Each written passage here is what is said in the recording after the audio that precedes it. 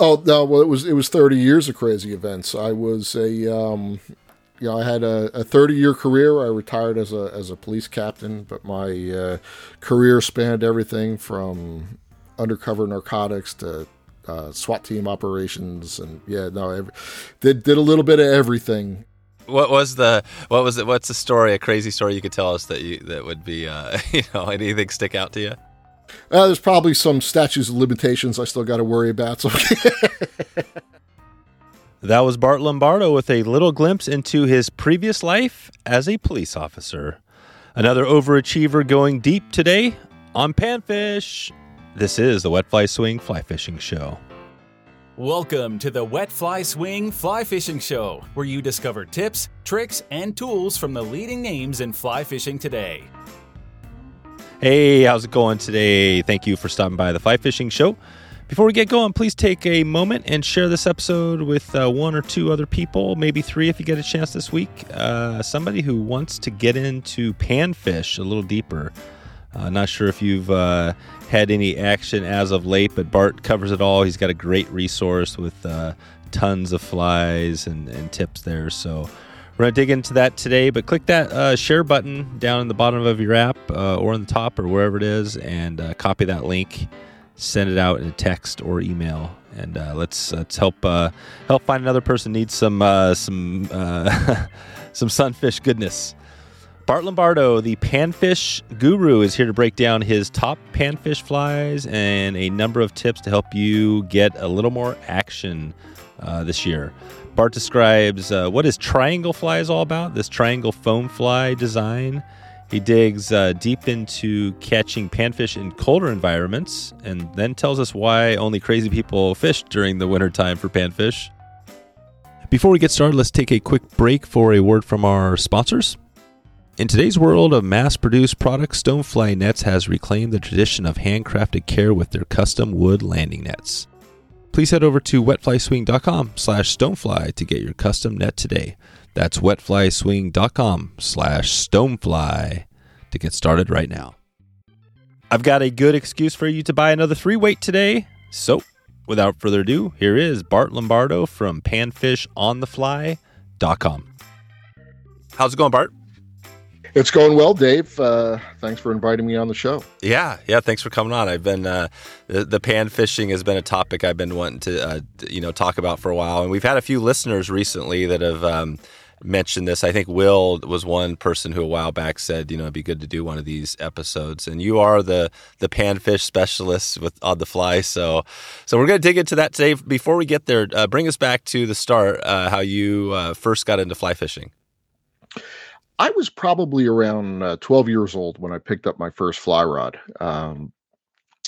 I had, like most people starting out, you started out spin fishing, and, I flailed around with a fly rod for all through my teens. And I remember catching my first trout on a fly on a family camping trip to Pine Creek in Pennsylvania. And I was pretty much hooked at that point. I first got attracted to fly fishing through the outdoor magazines of the time, back in the early 70s, that, fly fishing was this, kind of this different way of fishing. And it was really the fish that folks targeted with a fly rod, trout and salmon, that really initially, got me interested in fly fishing.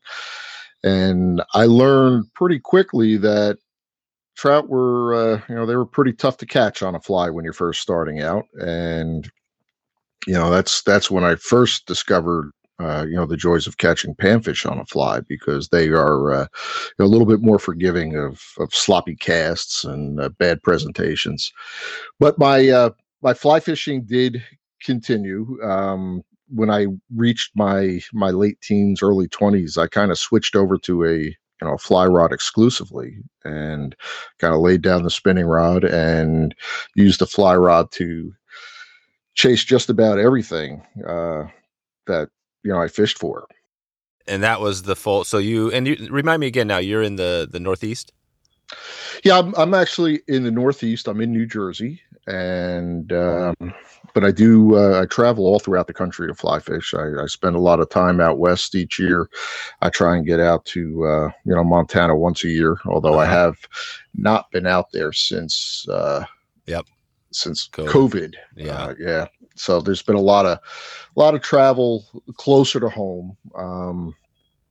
Throughout the Northeast. Matter of fact, I just got back from a land lake salmon trip up in Maine, and nice. So getting around quite a bit. Well, and on the panfish on the fly, tell me why, because you could have just, gone out there and fished for panfish. Why start a website? Where did that passion come from? So the reason I started Panfish on the Fly and started promoting fly fishing for panfish was to make fly fishing more accessible to folks. I became interested in teaching others how to fly fish a number of years back. I was heavily involved in organizations like Trout Unlimited, and through Trout Unlimited, we did a lot of instruction to folks getting started in fly fishing, and it's a challenge to get people to start catching fish right away on a fly rod. And discovered early on that panfish were an opportunity for people to put a bend in the rod early on. And when I retired from my my long career, I was 30 years as a police officer, and when I retired from that, I became more involved in the fly fishing community and actually started guiding and doing a little bit more on the instruction side of things. And it was very easy for me to kind of accelerate the learning curve and teaching people how to fly fish by putting them on a warm water pond and having them cast to bluegills and bass, as opposed to getting them out on a trout stream where we had to deal with fish that kind of dialed in on specific food forms, and then we had all the challenges of dealing with currents and mending and presenting flies and drag-free drifts, and we could take a lot of that out of the equation when we fish in warm water environments. Yeah, so that is, that's a great reason to start it. Yeah, you start it for a resource, basically, to help people.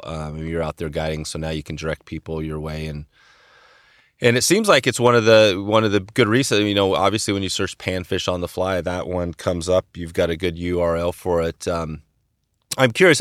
Just take us to the panfish. So talk about, why. I think maybe you just answered it, but why would anybody want to dig into panfish? Because you got all these other species out there. What would be, somebody comes to you and they say, why would I want to go pan fishing? What would you say? Well, I think the first reason is accessibility. They are everywhere, and I love to fish. I want to fish as often as I can, and where I'm living here in central New Jersey, we do have some quality trout fishing in the state, but that fishing is about an hour and a half away from me. So for me to spend a couple hours on a trout stream, it's 3 hours in a car back and forth just to make that happen.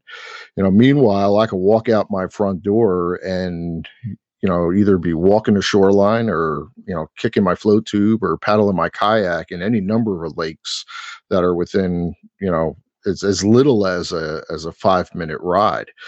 And the area that I live in is relatively rural. It's still kind of a farm country, and it's literally dotted with lakes and ponds and warm water streams. So these fish are everywhere, and that holds true across the country, whether you're living in a rural, suburban, even urban environments, with city parks and waterways that flow through urban areas. They're all predominantly warm water fisheries, and these fish they stretch coast to coast. They're in all of the 48 states, and they're available to anybody.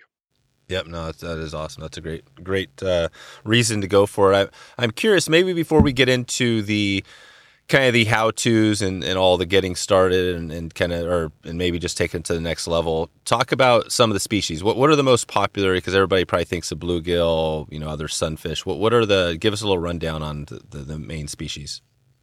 So, sunfish is the sunfish family is a pretty large group. It actually includes fish like, the largemouth bass, smallmouth bass. They are technically members of the sunfish family. But when we think of sunfish, I think most of us think of the true sunfishes, and the bluegill is probably the star of the stage. And that's probably because it's the most widespread out of all of the species that are, spread throughout the United States. Bluegills have been stocked primarily along with largemouth bass, and just about every body of warm water from coast to coast. So they got a pretty wide reach, and in fact, just about every lake and pond here in New Jersey have bluegill in them, but bluegill were not native to New Jersey. There are native sunfish. Our large native sunfish would be the pumpkin seed, which is another member of the sunfish family, and they're predominantly found here in the Northeast and the upper Midwest. And as you get into the central part of the country, we start to see species like the long ear. Down south, we have fish like red ear sunfish or shellcrackers, as long as with some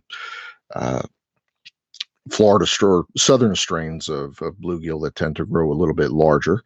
And there's orange spotted sunfish. There's a pretty wide range of these fish, and a lot of them have started out with pretty specific geographical ranges, but through stocking programs and other introductions, and a lot of them have been spread outside of their normal areas, but none probably have been spread as far as the bluegill. I think the bluegill has really dominated the sunfish scene when it comes to being stocked outside its native range. Bluegill are definitely the number one, it seems like. So there's a bunch of species out there, and the point like you made, it doesn't really matter if panfish.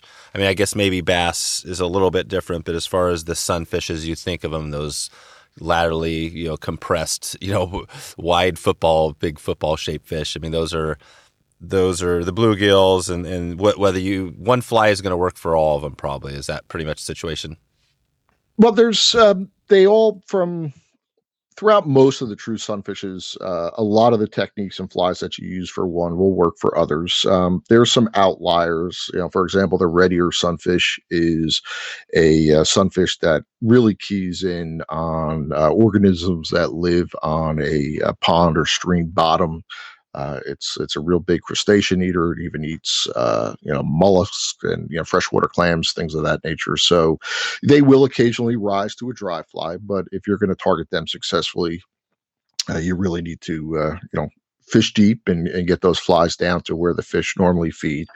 There's other members of the family that we haven't really touched on, and that would be the crappie. Their white and black crappie are also members of the sunfish family, and as anglers that pursue them know that they're fond of feeding on smaller fish and minnows. They do feed quite heavily on insects as well, but targeting them with streamers are very effective.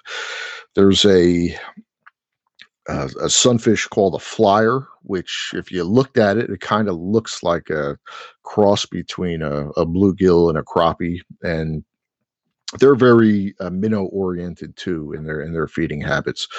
But by and large, most sunfish are opportunistic feeders. They have a very varied diet, from aquatic insects, even vegetation in some cases. Terrestrial insects, anything that lands in the water and will fit in their mouth will, they'll try and take it.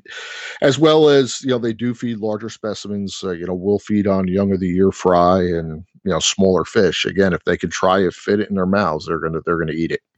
Perfect.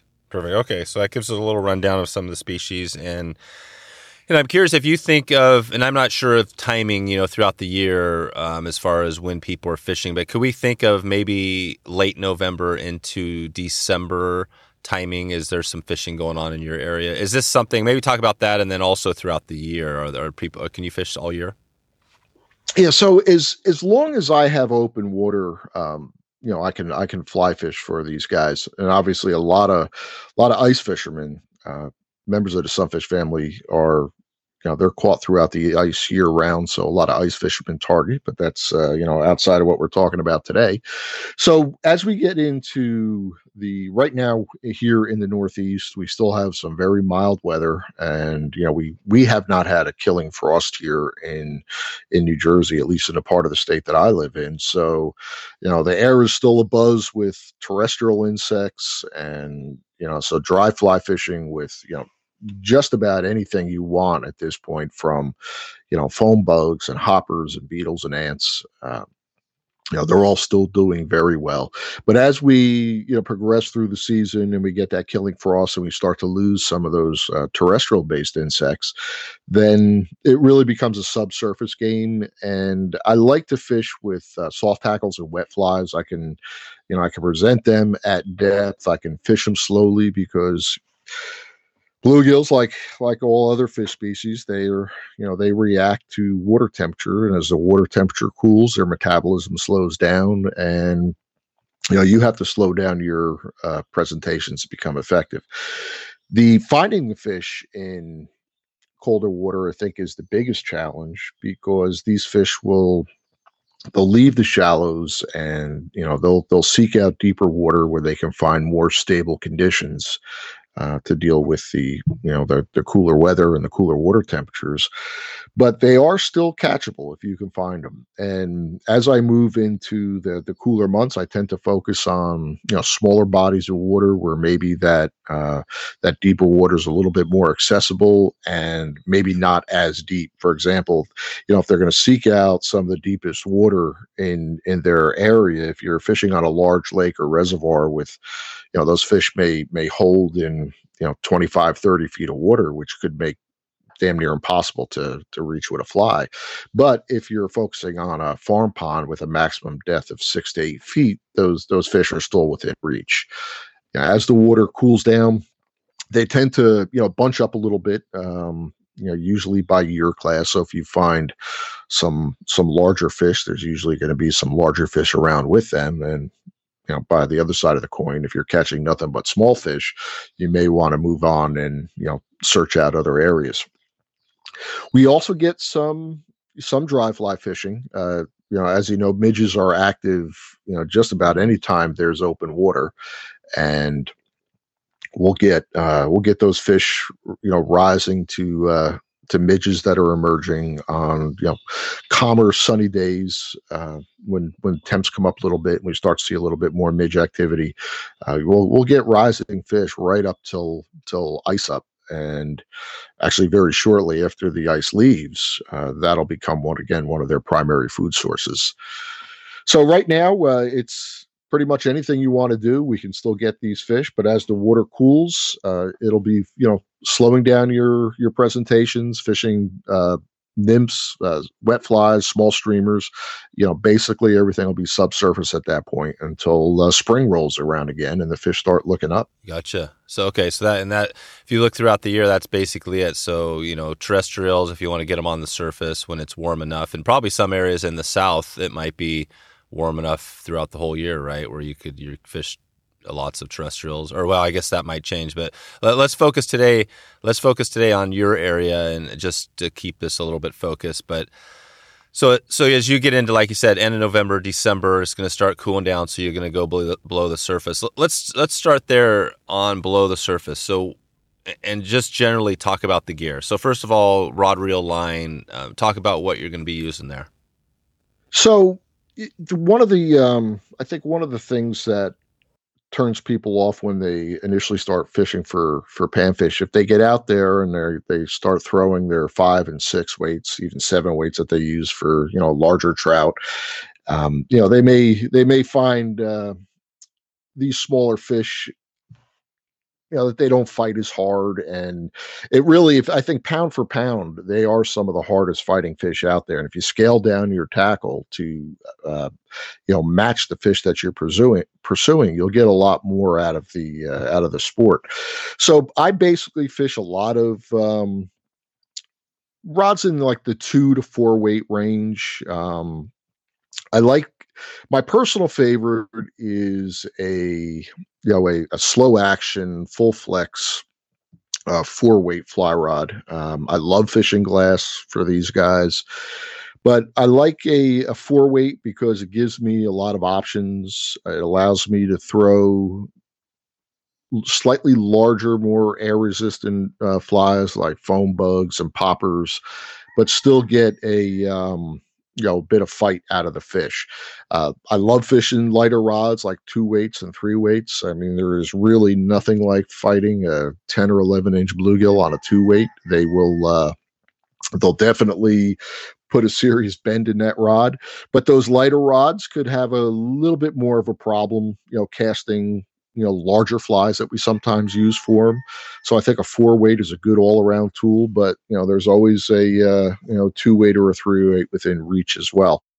And as far as lines go, that floating line will serve you for 95 or better percent of your fishing. But it's this time of year that I do break out a slightly heavier rod and start to throw some intermediate or sink tip, even full sinking lines to reach those deeper fish. And there's not a lot of line manufacturers out there making these type of lines for a 4-weight. About as the lightest sinking line that you can readily find these days is probably a 5-weight. So I do keep a 5-weight in the panfish arsenal. Again, trying to stick with a slower, softer action rod, and I'll use that for when I need to get down to the fish, to throw that intermediate line or that sink tip or full sinking line. And it also will come in handy, that heavier rod, if we're dealing with windy conditions where I need to throw a bigger bug in the wind, or if I'm fishing a location that has a good predator population. We often encounter the other fish species that occupy the same water, such as largemouth bass, smallmouth bass, trained pickerel, even pike will take flies meant for panfish on a regular basis. So if I'm fishing in a locale that has a really robust bass population, then maybe sacrificing a little fight on the panfish side, but giving you the ability to land these larger predators, a rod like a 5-weight comes in handy. Mm-hmm. Okay. So it sounds like, I mean, you could, a 5-weight would work, and a lot of people have 5-weights, so that might be a good place to get started. And the bonus is that you could fish the sinking line. And what you're saying is that if you had a 3-weight or a 2-weight, you're not going to get a sinking line that's going to fit that rod. No, you're not. I mean, you can kind of get by sometimes with a sinking poly leader or some sort of sinking braid, but it's going to cast horribly. You're really not going to have a pleasurable casting experience with it. So if you do need to go to a sinking line, I usually reach for a 5-weight. But by and large, most of the fishing that I do is going to be with a 3 or 4-weight, and when the conditions are perfect for it, I'll even break out the lighter rods, the 2-weights, and I even have an old Orvis 1-weight floating around that I like to take out once in a while. Yeah, that's awesome. Okay, so that gives it. And now let's go back to so let's just say late November, December. So you're out there, things are cold. You're having to get down. Talk about that. So you've got your rod, you got the line. So what is the line? If you maybe describe that, take us to the water and talk about how you're finding fish during that time period. So if I'm, shore-based angler, if I'm fishing from shore, I'm going to look for a spot, or I'm going to select a body of water that I can reach that deeper water from the shore, such as, a lot of times we'll find on some of these man-made ponds in the area, that deeper water will be along the face of the dam. So if I can, access that deeper water from the shore, then that would be, the place to start off. And, but I often fish from float tubes and kayaks as well. So if I'm in my kayak, obviously I can use my fish finder to locate the fish. I can locate the deeper water. I can even locate the fish themselves with the electronics. And so if I need to get down, say I can use that floating fly line with either a sinking leader or a sinking fly, pretty effectively down to depths of maybe 6, even, maybe touching 8 feet. But once I get down below that range, I'm gonna switch over to either an intermediate or a sinking line. And I have a few different lines that I use.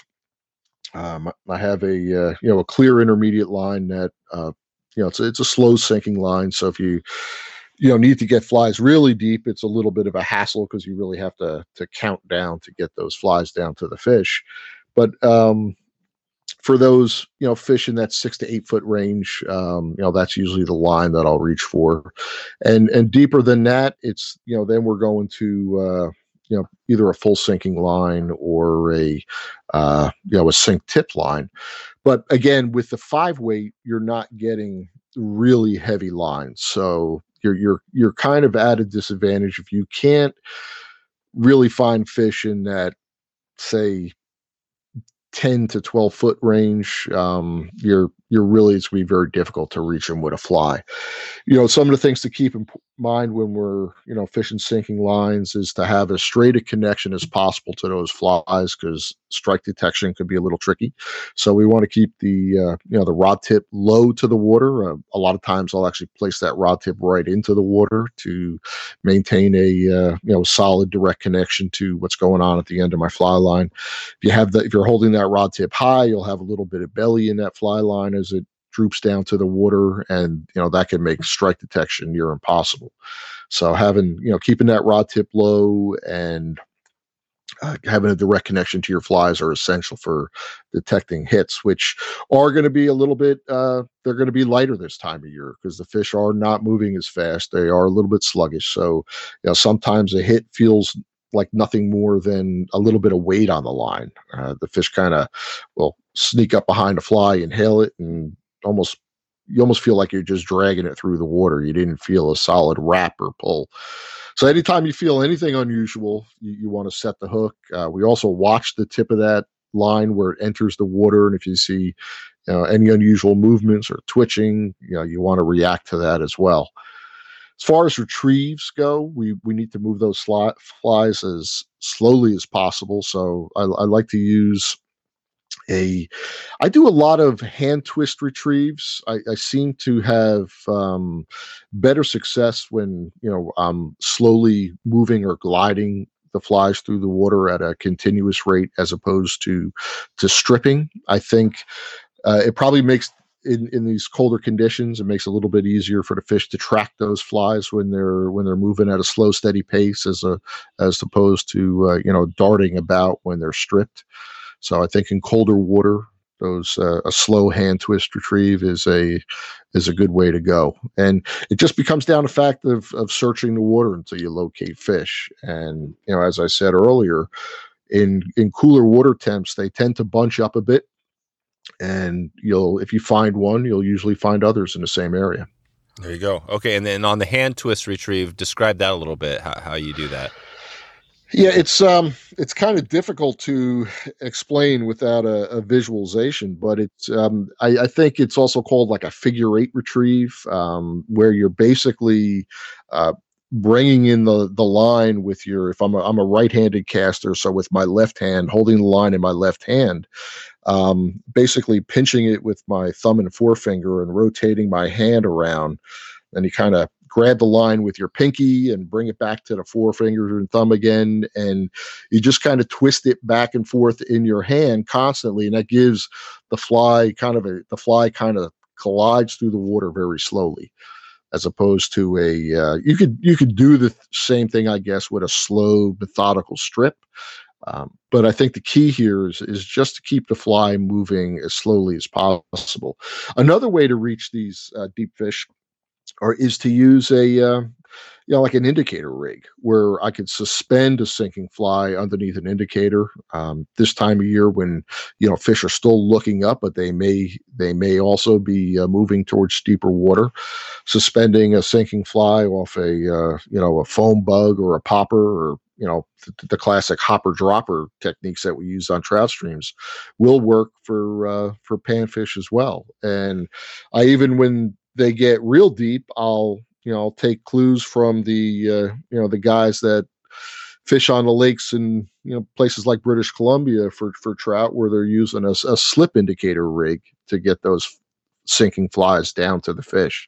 And if you got a day with a little bit of chop on the water, maybe a little bit of breeze, that's putting a little disturbance on the water surface, and you can float a small nymph, or I like to use a small beadhead pattern that'll get that fly down as quick as possible, and suspend that beneath an indicator, and get a little surface disturbance. It'll get that fly kind of moving up and down. That could be a deadly method for reaching these fish when they're a little sluggish and holding in that deep water, because they'll be reluctant to move any kind of great distance to chase a fly when the water gets cold. Oh, okay. So basically, like you're saying, the wet fly with that sinking line getting down to them, that does work with the slow retrieve, but you're also saying that the indicator, and how would you fish the indicator to them? I mean, once it's under the indicator, are you doing the same thing, kind of retrieving it in, or how does that look? If I can find fish, a lot of times if you just get that indicator over the fish and let it rest in that area, they will, they'll find it, they'll come to it. But if I'm searching with the indicator, it's going to be this kind of the same thing. You move the indicator, a couple inches to a foot, let the fly settle, hold it in the area for a little bit, and then move it again. And again, when the water gets really cold, they get very sluggish, and they're not going to move to a fly. But also, strike detection it does get difficult. I'm not going to lie, it's a challenge. Do you recommend? I mean, in the colder parts of the northern parts of the country, do you recommend fishing for them in the winter, or does it make more sense just to wait until take a break and wait until they come out and you can get them on the surface? Yeah, I think most anglers would find a lot more enjoyment in these fish if they fish for them when they're the most active. I'm kind of a panfish nut, so if I can catch them, I'm going to go after them. But I think most anglers would be better served to wait to the spring when the water warms in the spring. This is the time, and this is where these fish get their pushover reputation. I hear a lot of times about, fly fishing for panfish that, the fish are almost suicidal. They'll take any type of fly. They're real easy to catch. And that is true in the spring when the fish are pre-spawn and, through their spawning, especially while they're spawning.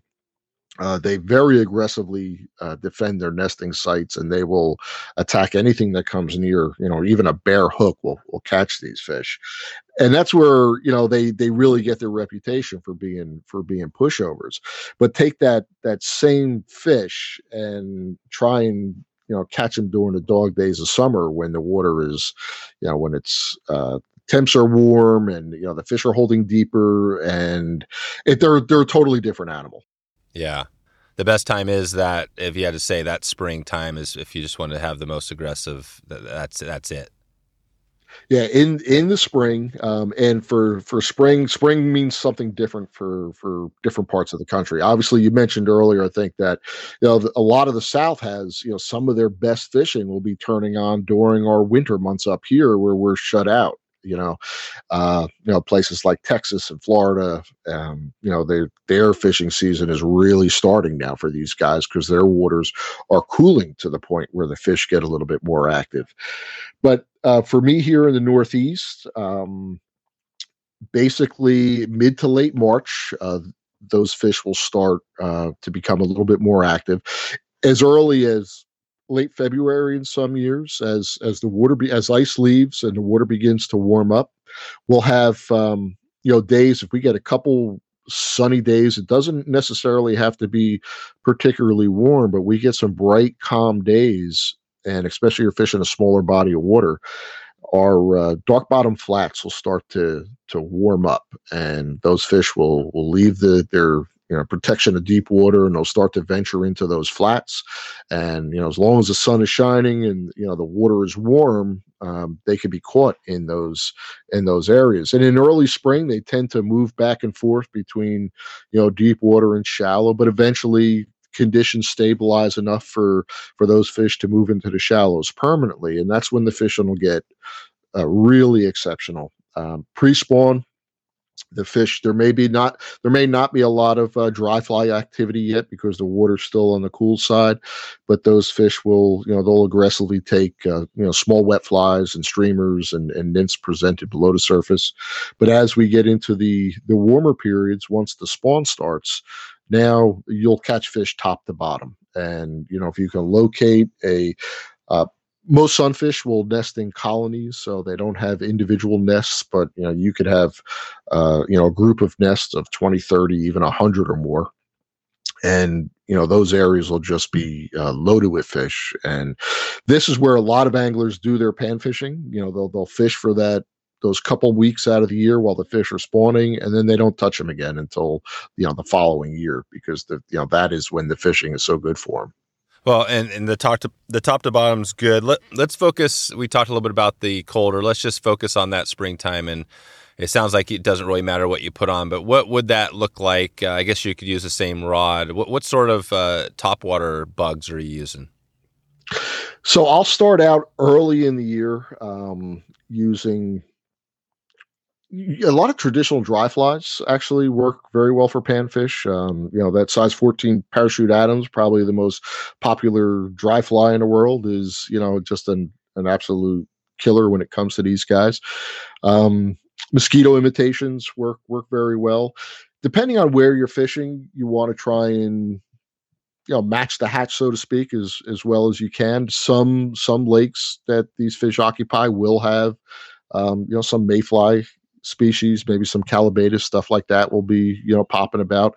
Midges are always a good opportunity early in the year, but once the water warms to where we start to get a lot of the terrestrials wake up, and dragonflies and damselflies start moving around, at that point the fish are used to seeing so many different items landing on the surface of the water that you can really use anything. If you were to look into my warm water surface fly box, you'll see a lot of really odd looking flies. One of my most popular flies that I developed is a fly called a triangle bug, which is a real kind of unique looking fly. It's the body is a triangular piece of foam with a wide leading edge at the hook point, and the narrow edge of the triangle tapers back to the hook bend. And that fly was basically designed for one purpose and one purpose only, is to keep these smallmouth panfish from swallowing the fly too deeply. One of the things that it's kind of discouraging to a lot of anglers when they fish for these guys is they have a tendency to take flies very deeply. So often if you plan on releasing fish, hook removal could be a problem. If you're keeping fish for the table, it's not a big deal. But if you want to release them, carrying a set of forceps is almost mandatory to get those deep hooks out of those small mouths. But the triangle bug was designed to prevent the fish from swallowing the fly too deeply. So it has that narrow back end that the fish can easily take off the water, but it has that wide leading edge that prevents the fly from being swallowed too deeply. Now, I can't tell you what that triangle bug is supposed to imitate. It was really just designed to keep the fish from swallowing the fly. Maybe they could take it as a small frog. Maybe it has that kind of profile. But it's one of the things I love about panfish is that you can get very creative with your fly designing, and create some really unique flies that work very well on these guys. As far as finding the fish, I mean, again, so we're going, whether it's the winter or the summer, how hard is you go to a new lake, you look out, or a pond or whatever, do you just have to kind of cover, if you don't have a fish finder and things like that, what would you recommend to find these fish? Well, the great thing about them is that they're creatures of habit. They're going to occupy the same kind of habitat in every watershed. By and large, sunfish are shallow water fish. They orient very well to bankside structure. So, fallen trees and overhanging tree limbs that provide shade along the bank are going to be places where they congregate. And again, they occupy a lot of different types of water. So, it's not only, lakes and ponds that we find these fish. We find them in, slower moving rivers and streams. So, their habitat in moving water is a little bit different from that in still water, and we could touch a little bit on each of that. But in a pond environment, they're going to be relating to shoreline structures such as vegetation, lily pads, weed beds, overhanging tree limbs, submerged trees, trees that have been blown over into the water. So any structure, cover. man-made, any kind of cover, really. The one thing that you need to remember about these guys is that everything wants to eat a bluegill. Everything wants to eat a sunfish. They are predominantly stocked in a lot of locations as a prey species for larger fish like largemouth bass, and it's a unique fish that grows to a large size because they're at such a great risk of predation from everything from other fish and birds and turtles, and there's everything out there eats a bluegill. So they want to be around cover, someplace that they can then dart in for protection when danger rears its ugly head. So fishing around structure is going to be your best bet, with the exception of the spawn. And when the fish are spawning, they'll occupy stream or pond bottoms that are suitable for spawning, kind of a harder substrate. They're like sand and gravel areas to make their nests, and those nests will often be in large colonies in open waters. They follow the kind of safety in numbers principle. But once the spawn is over, those fish are going to retreat back to those areas of cover. So fishing around those places is pretty much guaranteed success. And now let's take a quick break for a word from our sponsors. In today's world of mass-produced products, Stonefly Nets has reclaimed the tradition of handcrafted care with their custom wood landing nets. Stonefly starts the design process by selecting wood for the handle based on a number of key factors, including grain pattern and depth, but they don't stop there. This piece of art is accentuated by strips of hardwood that complement and accentuate the handcrafted handle. To be honest, I have never been a huge net guy, mainly because I didn't feel like my old collapsible net was easiest to use and was not easy on the eye, if you know what I mean. The Stonefly net not only looks beautiful, but has high-quality netting that is easy on the fish and will last for years to come. Stonefly's goal is to create a unique custom classic wood net that's second to none and can be customized for a little extra touch. When Ethan designs a custom net, it's his hope that others will create amazing lasting memories for years to come. Please head over to wetflyswing.com/stonefly to get your custom net now. That's wetflyswing.com/stonefly, STONEFLY, to get started right now. Okay, let's get back to the show. What about, so going back to the sinking line, let's take it back to that winter. So you mentioned it's hard to find for a 3-weight or something, but if you did have a 5 or a 4-weight, what sinking line? Is there a name just so we can kind of have a better idea of what you mean by like full sinking? Do you have a specific line?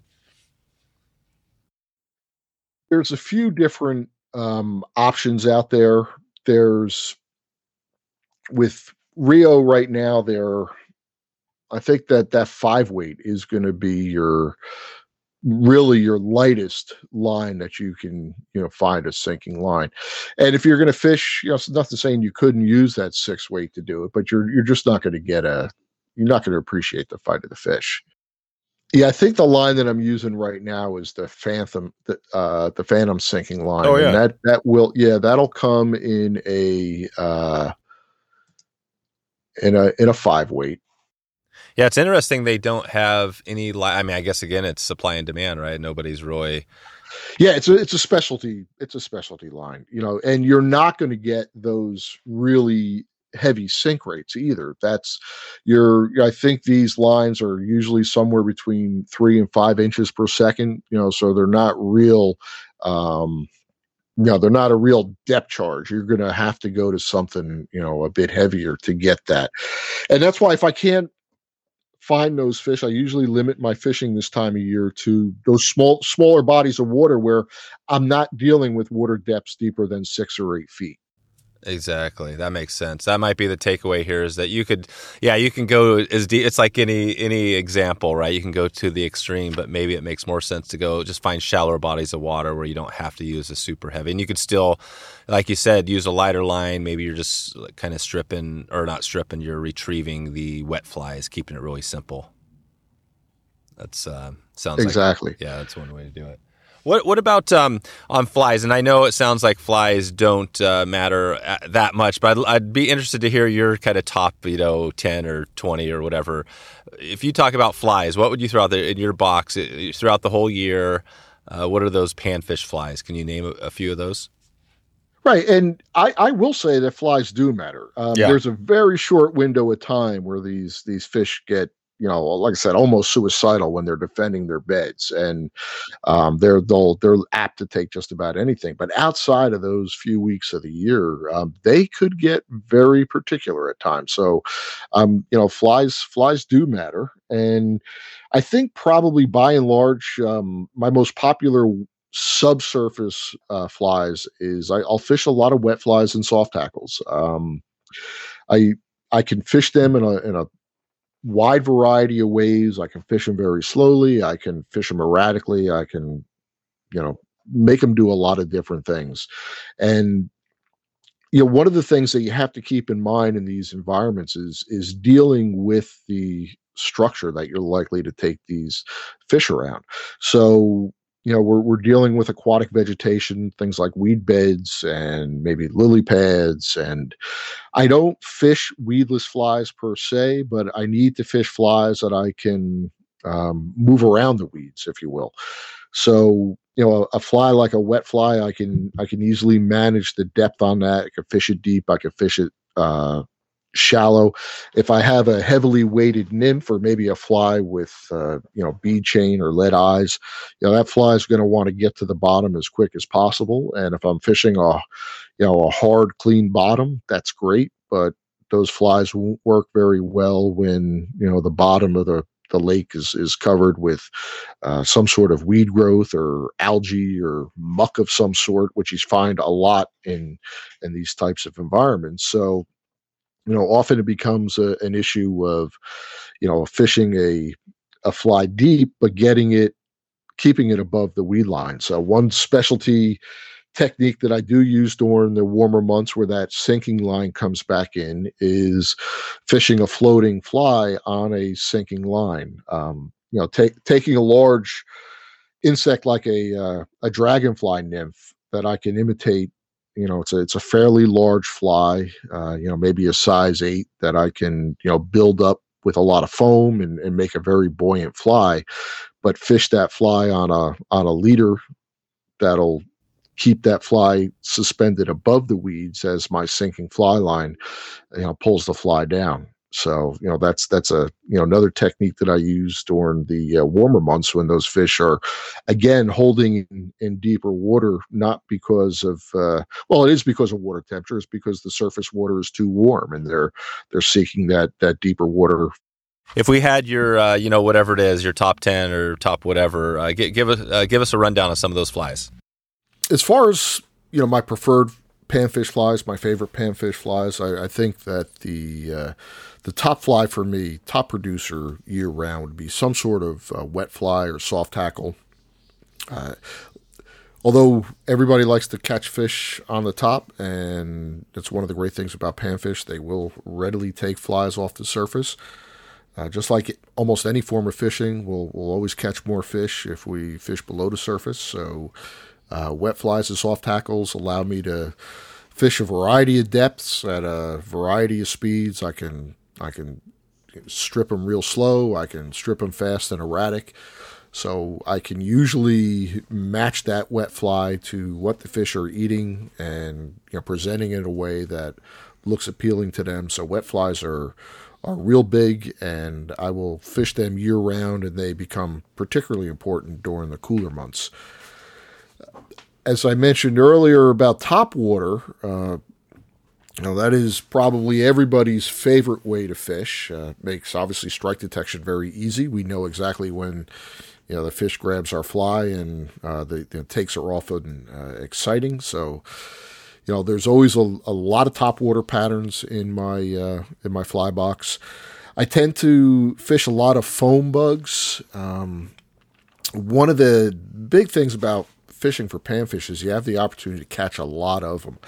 And, so when it comes to fly design and tying flies, you want flies that have as much durability built into them as possible. So, you can keep on catching fish without having to, change flies out. So foam is a extremely durable material, holds up very well to the fish. So, there'll be a lot of topwater foam patterns in my box of various designs.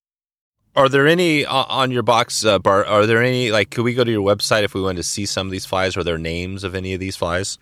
Oh, absolutely. Yeah. If you head over to Panfish on the Fly, there's, a pretty extensive library of panfish patterns, and they're all separated by category. So you could search wet flies, names, topwater flies, streamers.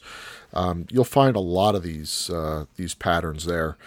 And, I have designed a number of panfish specific flies that work very well. So you'll find all that information there on the website, and that's simply www.panfishonthefly.com. Real easy to remember.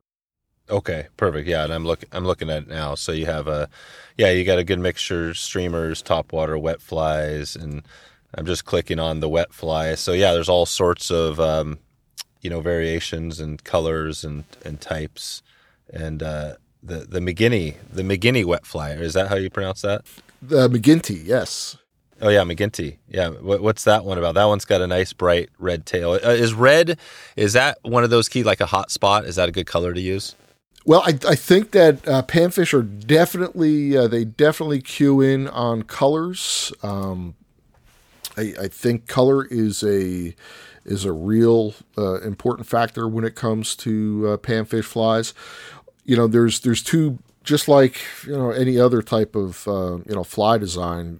We tie patterns that are imitative. We try and exactly imitate the food form that we're trying to represent.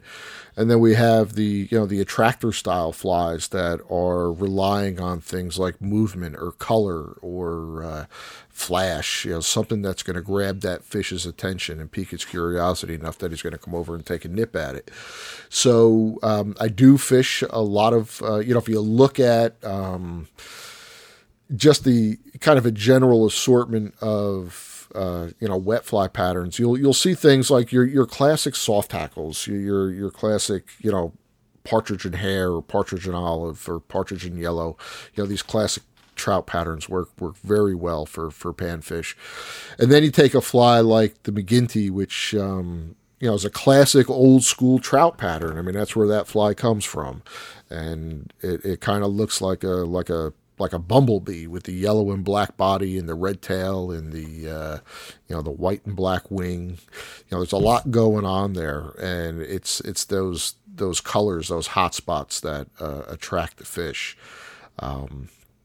So we can you can fish a wide variety of flies, and there's even more patterns in the blog section of the website. There's a regular feature that I do called Fly Tying Friday, and there's a ton of flies that are discussed on those blog posts with pattern with complete pattern recipes, tying instructions, even videos in some cases. So if we wanted to just grab, say, like 10 flies that, we had nothing in our box and wanted to grab 10, we could probably just go to your site and just click on the top water section and just grab like the triangle bug, the super. You know what? Yeah. I'm going to check something real quick, but I actually think that if you were to hit the old search bar there, that you're probably going to find a blog post that discussed just that. So let's see here. Top 10. And where is the search? And I don't see the search bar on your website. It's right on the homepage. It's not on the secondary. Yeah. Yeah, if you go right to the homepage, it's right underneath the the first image there. Oh yeah, it's underneath the first image. I see it. Yep. I think actually one of my most popular blog posts is just that. The top 10 panfish flies. Oh, there you go. So we're hitting on it. We're gonna yeah.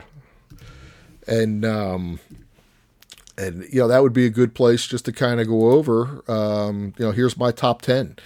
And so we talk about things like, for those durable topwater foam bugs, that triangle bug is right there at the top.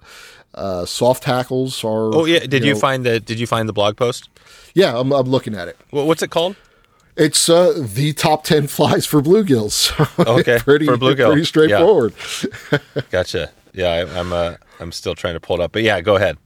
Yeah, so foam bugs, they're right up there. Everybody loves to take on top water. Foam creates a very durable pattern. Soft tackles and wet flies, which I mentioned before.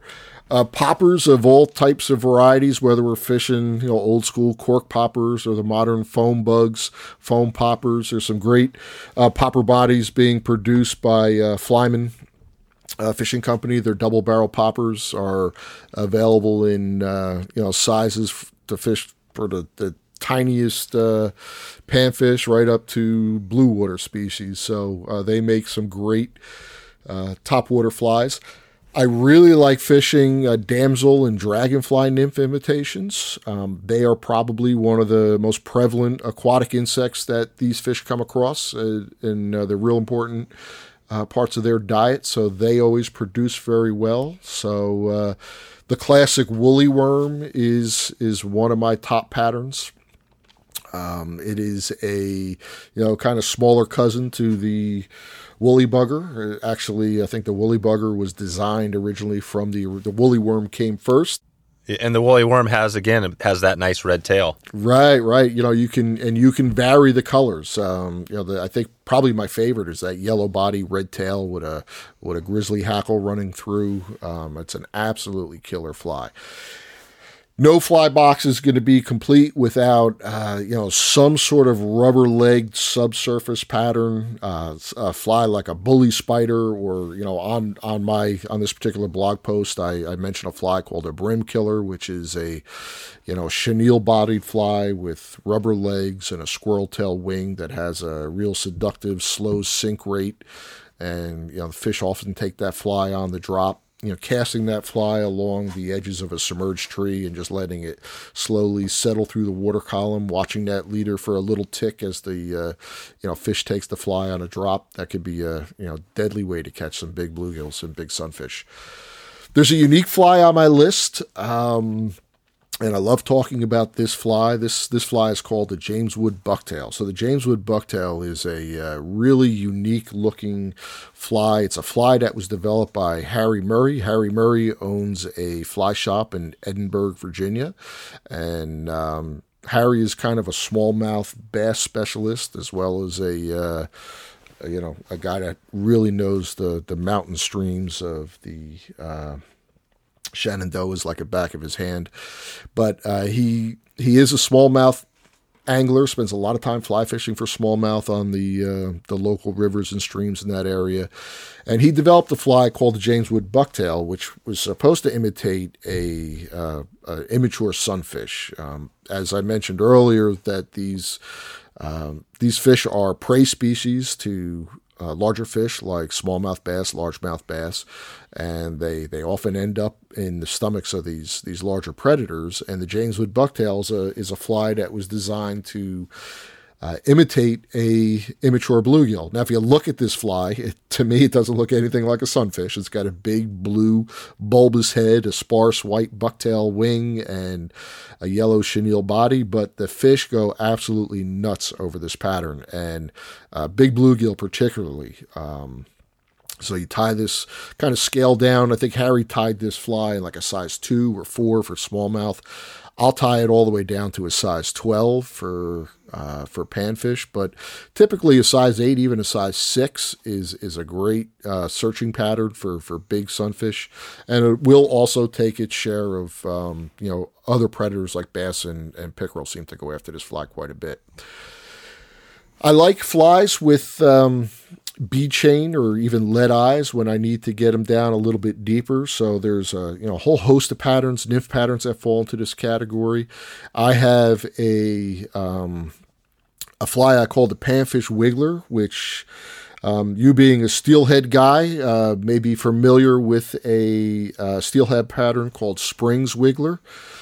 And, it was a steelhead nymph that had bee chain eyes and usually a bright colored chenille body with a squirrel tail, shell back and tail with a hackle wound through it.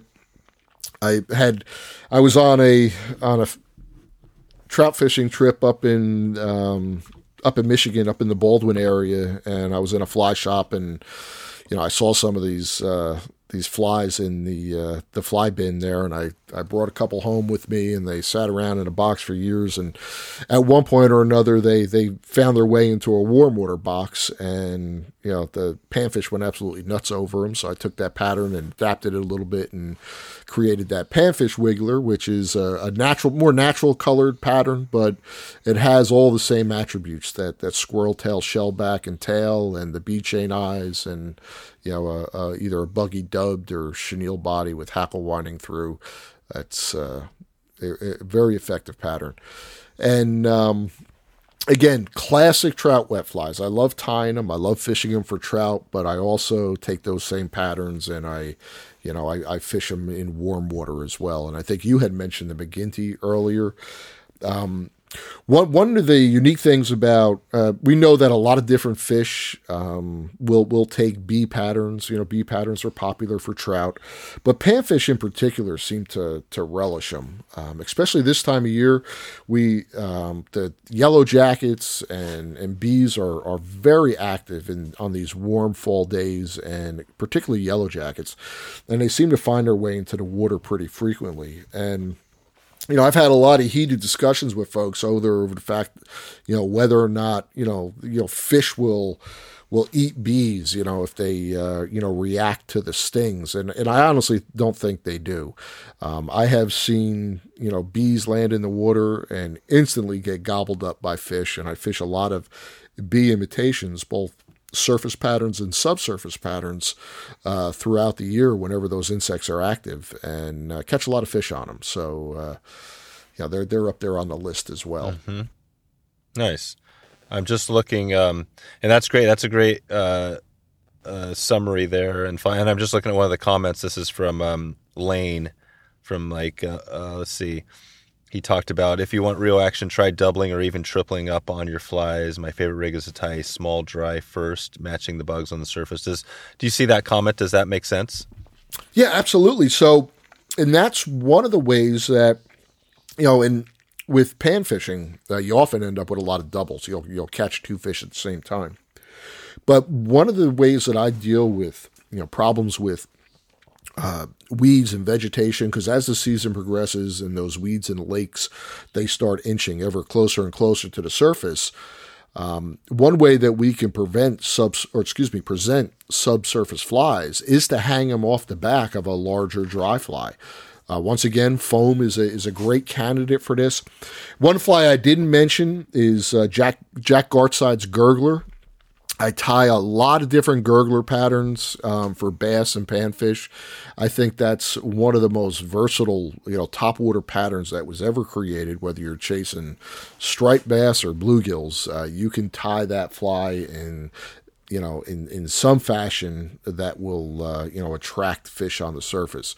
So a gurgler is a pattern that that comes to mind as far as a fly that I like to suspend something off the back of it. The way I tie them, there's usually a couple layers of foam involved, so it's a very buoyant fly. It floats kind of high, and when I tie the patterns, I'll actually tie in a small mono loop at the back end of the. Before I mount any materials onto the hook, I'll usually take a pound of 15 or 20 pound mono, and I'll create a small loop at the back of the fly as a tie-in point for adding a dropper. So I don't have to tie to the bend of the hook or try and find some other way to attach a dropper. And it allows me to, drop a fly off the back of a floating fly, like a small nymph or a wet fly, or, even a small streamer. when the fish are particularly active, moving a gurgler or a popper, across the surface of the water and having a small streamer dangling, 18 inches or 2 feet below it, darting through the water, you can get some pretty exciting fishing. So we've got the 10, the gurgler. Give us a couple more, if it like maybe something that isn't on that list. Do you have anything that comes to mind just for panfish in general? Yeah. So one of the things I love is, I love scaling down larger flies meant for other fish. For example, everybody loves fishing frog patterns for larger predators like bass and pike and snakeheads. And, I'll take these, traditional frog patterns and I'll shrink them down to minuscule sizes. So, I tie a fly I call the wee frog, and I think it's tied on a size 12, hook, and it's using the smallest micro-sized frog legs from Pat Cohen. He makes these pre-stamped. It's part of his creature series. He has a whole host of different tailing materials made out of a very durable material that takes color very well, so you can dress them up any way you want it. And I'll tie on a small set of frog legs and, build a small body out of foam or deer hair and, fish small frog patterns for these fish, which are particularly effective very early in the spring. It's usually one of my first go-to topwater patterns. They seem to key in on the small emerging frogs that we have in this area. And these bugs will be no more than an inch long. They'll be very small. Streamers are another thing that I fish a lot of, and I like fishing flies that will not only attract the attention of larger panfish, but also attract the attention of predators as well. So kind of keeps fishing very interesting, where, on one cast you may catch a 10-inch bluegill, and on a subsequent class you could catch a 3 or 4 pound largemouth, and a 4 pound largemouth on a 4 weight is a hoot. So, I like to fish these flies that are in this size 8 or 6 range. That predominantly the size 6 is the sweet spot for me.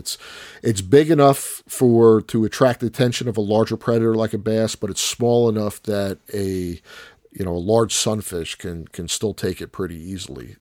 Is the crappie? I'm looking at like the crappie bucktail. Is that one that's decent? Yeah. So that's that is another way of. That's similar to the James Wood bucktail. Yeah. So what I did with the James Wood is I have a whole series of flies that are based on that platform, and different colors. Yeah, and I think I've done about 9 different variations, imitating everything from immature crappie to small bass and small chain pickerel, and I actually think that some of these other versions of the bucktail, particularly that crappie version, and even I think I have a version for a baby largemouth, they actually could fool. They look more to my eye anyway as an imitation of that immature fish. The original James Wood bucktail, it looks like a clown fly to me. But yeah, it does. It looks weird. Yeah, and most people would look at that and just kind of shake their head and say you're full of it. But it is a killer pattern. Yeah. And if you dig into the history of this fly, it was actually a bonefish pattern. The fly was developed on the bonefish flats, and Harry Murray adopted it for use on a smallmouth stream, and I've shrunk it down and turned it into a panfish fly. Gotcha. Nice. Well, we could. I think we could go on all day. These flies look pretty awesome. I'm looking at another one, the golden retriever. The golden retriever, right? That looks like a killer one. Is that one solid as well? And that's another fly that's coming from the trout stream. That's in fact, that golden retriever is where I just came back from in Maine. That is probably the number one landlocked salmon streamer pattern. It is the particular stream that I fished is. everybody's fishing a golden retriever and catching salmon on that fly. There you go. So. Yeah, it looks cool. Okay, well let's take it out of here. We touched on a fly. I think we have a good list now. We can we'll have our own. We'll top whatever 13 flies or something like that. But I think a couple of things here. The 222 is, you've probably heard this before. Top tips, tools, and resources. I'm just curious on the resources. So other than your site is a wealth of a resource, any other pan fishing resources out there you'd recommend? Books, magazines, or anything like that? Videos? That's one of the reasons why I started the website in the first place, is because there was not a lot of information on it. I'm actually in the process of writing a book on the subject. I'm under contract with a publisher. The book will be out in a little less than 2 years. So it's going to address this very topic of fly fishing for panfish, and it's going to be a regional book, covering panfish species across the country. So that'll be something to look for in, I think, June of 23, I think, is what we're looking at for the publishing date for that. That's great. And is there any other, right now there isn't really a fly fishing book for panfish? Yeah, no, there are a couple. Yeah, there's a couple good titles out here. Terry and Roxanne Wilson are they're an author team that has put a couple books out on the subject. They have, I think the title is Bluegill Fly Fishing and Flies was their first book. They also have a book out on fly fishing for crappie specifically. So there are a few things. Yeah, there are. Jack Ellis's book Sunfishes. I think that was put out by Lions Press. There have been a number of books that have come out in the past. Nothing recently. I think there's still a lot more to be written on the subject. There's a lot of folks out there that want to fly fish, that they think that fly fishing is only for trout and salmon. And my whole goal starting this website and just trying to, we have a lot more land in this country without trout streams than with. And fly fishing doesn't have to be limited to, cold water trout and salmon streams. That was my initial attraction. That's what I wanted to do. I wanted to be that guy in that magazine that was on some pristine Western river fly fishing for rising trout. But, there's a lot of folks out there that their fly fishing seems to stall because they don't spend enough time doing it. Fly fishing for them is that 2-week vacation that they take every year where they travel up north or they travel out west, and that's the only time they pick up the fly rod. And there's a lot of folks that fall into that category. So, my kind of objective with the website, with the book, is to get more people fly fishing. I don't care what you fly fish for, just get out there and fly fish. And fly fishing does not have to revolve around trout and salmon. There is a whole world of warm water fly fishing that's out there waiting for you. If you live near one of our coasts, there's saltwater fly fishing opportunities that you may not be aware of. And, that was the main catalyst for getting this website off the ground, is to get people interested in fly fishing, and fly fishing for panfish is the easiest way to make that happen. That's it. Okay, perfect. And just a couple more as we wrap this up. So just on tips. So take us back to that, maybe a tip in the winter and a tip in the summer. What would you give us for you're out there in November, December fishing? Is there a tip that comes to mind that might help somebody find, get some fish, get some action? Yeah, my best tip is go fish for trout. Yeah, that's it. Don't even try it. Don't even go for it. It's, like I said, it is this is these times of years where it really becomes like, most fish species have that little niche of specialization where, you got to do something really different to get the fish. And unless you're up for a challenge, cold water pan fishing it's a challenge. Unless you're fortunate to live in one of our warmer climates, this is the time of year. If you're down in Texas, if you're in Florida, if you're in the Southeast, the Southwest, this is the time. And that time will extend all through the winter months. So, but if you're here in the Northeast, our seasons are winding down. In the far north, we're starting to get ice on the lakes already. And so that's coming to an end. I do it just as, like I said, I like to fish. I like to fish a lot. And, for me to get out on the water, then maybe that means if I can't free up a full day to get out on a trout stream, I'm going to try and go dredge up a panfish somewhere. Give us a then let's take it to the spring or summer, more of the warmer times. Give us a couple of fishing tips there. So what happens once we get past the spawn, when fish are, almost suicidal and very easy to catch, the panfish are going to retreat to their normal year-round haunts. They're going to stay relatively shallow, or at least close to shallow water. But as the water heats up during the summer, and again, it doesn't take place. If you're in the far north, then you're going to enjoy some good fishing. Your prime fishing is going to be in the middle of the summer. But here in the Northeast, our days get warm and sticky and hot, and water heats up significantly to the point where the shallows get a little bit too warm to be comfortable for larger panfish specimens. So those fish are going to move towards their deeper water haunts. They may not retreat as deep as they do in the winter, but they're going to be looking for things like shade. They're going to be looking for depth. They're going to be looking for stable water conditions, but they still want to come into the shallows to feed. So if one tip for someone who's fishing during the dog days of summer is to fish early and late. Get out there at first light, or get out there just as it's getting dark and fish onto dark, and as well as fishing on overcast, cloudy days. That'll bring the fish a little bit closer. But you wonder where they all go in the middle of summer sometimes, because they're not in their traditional haunts because of that heat. Huh. And they're pretty hard to catch in the super hot. They hunker down. And if you find them, are they still hard to catch? No. If you find a fish, they'll eat. I mean, that's one of the great things about these fish is they eat under a wide range of, they eat all year round. I mean, that's why ice fishermen these fish are so popular with the ice fishermen, because they will feed during these really cold periods. So they'll continue to eat.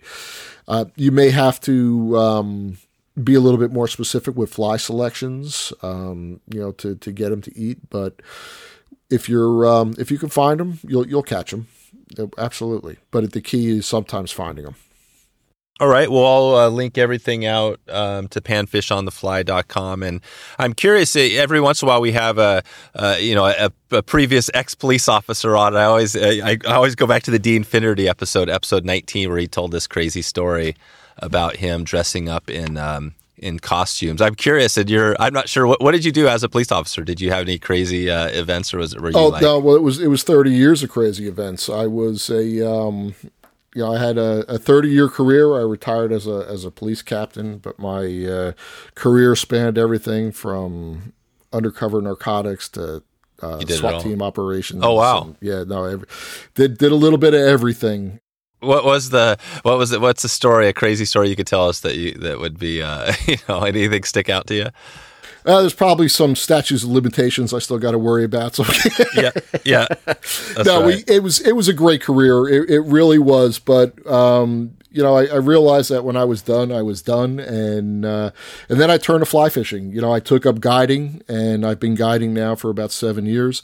I also work for Orvis. I work for Orvis in Princeton, New Jersey. And oh, really? Oh, wow.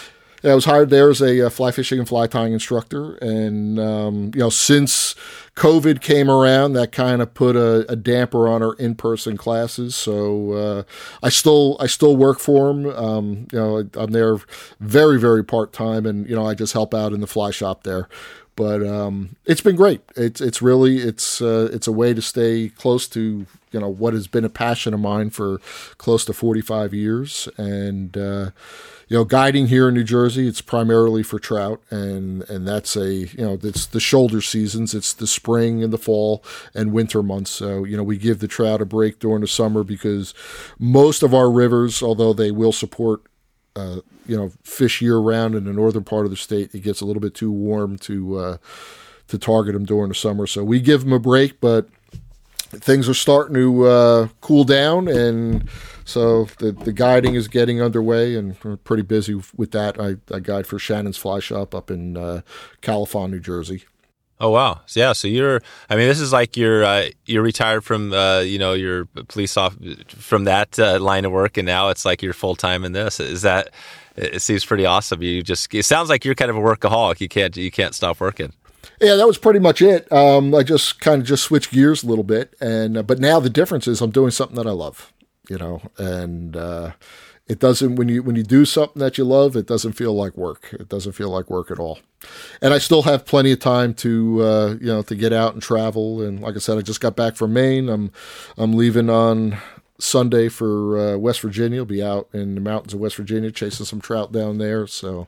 God, it's interesting, and I'm digging into this a little bit just because I'm curious about it. Your background. I have a friend who's a fire investigator, Greg, and he's doing some stuff now that he's just not super right. It's not. He's talking about like, oh man, it's going to be great when he retires and gets out and is able to fish all the time. I mean, what was it? What's for you? Your line of work for 30 years. Was it something where it was always, I guess, right? You're always you're taking that home with you, kind of challenging. And it just seems for me, I'm always like on the outside thinking like, what would it be like to be a police officer? Is it as hard as it sounds like to everybody? It can be challenging, and certainly as time goes on, this profession is getting more and more difficult. Current events will show you that. More politics and stuff, yeah. Far more, and a lot more negative attitude towards law enforcement officers. It is a very stressful career, and that was one of the things that fly fishing provided for me was a release, an escape from that, and so I fished very heavily throughout my whole career. Vacations were always planned around traveling to fly fish here or there, and even those short escapes on a day off to a local trout stream or a local lake. And that again, we're one of these things where the warm water fly fishing came in. Is you can, after getting off work, I can either just stroll down to a neighborhood pond, or throw the float tube or kayak in the back of the truck, and be floating on the water in a totally different world, totally different environment in a very, very short period of time. So it was my escape. Absolutely. That's amazing. Yeah, I think for a lot of people that's what it is. Yeah, no matter whether you're a police officer or whatever your line of work is, being able to escape and get out of it. So. All right, Bart. Well, I'll let you get out of here. Maybe just give us a heads up in the next year, whatever, anything. I mean, the book, is that the biggest thing you got coming in the next year or two? Yeah, the book is a big one. That's going to occupy a lot of my time in the months to come, for sure. There's going to be some travel involved with that as well. There's a couple fish species that I have not targeted yet because of where I live. So, what are those? Which ones are those? Specifically, one bucket list fish is not necessarily a member of the sunfish family, but it's the Rio Grande cichlid. And it's a very unique looking fish that, calls the rivers around Round Rock, Texas, its home.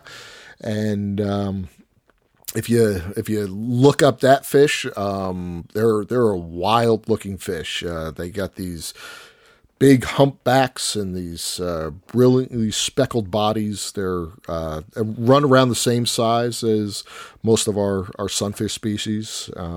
But they're very, very cool looking fish, and they are native fish. They're native to the southern United States, particularly Texas. And I'm very interested in our native fish species. There are a lot of little known or little pursued bass species that occupy a lot of our southern rivers, and some of these bass, like the red-eye bass, Coosa bass, they live in what would be a trout stream if it was in a more northern location. You look at these streams and they're lined with rhododendrons, and you got cool, clean water running over boulders. And if you were transplanted there and you had no idea what the water temperature was, you would swear that you were looking at a trout stream. But instead of trout, the rivers are they have these populations of bass and sunfish that are very unique to those particular ecosystems. So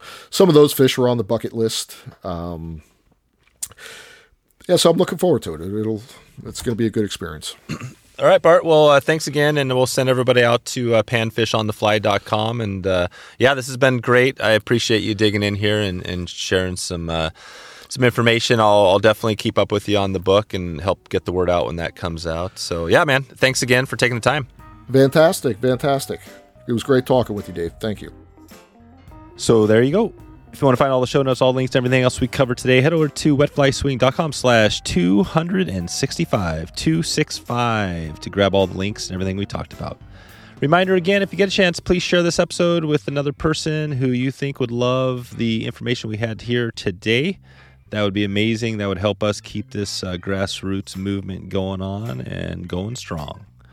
Heads up, next week, if you get a chance, if you haven't already, if you're new to the show, click that subscribe button. We've got another episode with Phil Rowley, the lake fishing master, guru, Stillwater guru. We're backing up the gurus. And one more guru for you here. Pat Cohen was noted in this show, episode 107. So if you go to wetflyswing.com/107, you can hear Pat Cohen talk about his deer poppers and all the cool deer stuff he has going on. So lots of good content for you. I'd like to hear from you. I'd like to know if 2 episodes a week is good, or if you'd like to hear 3, if you could keep up with 3.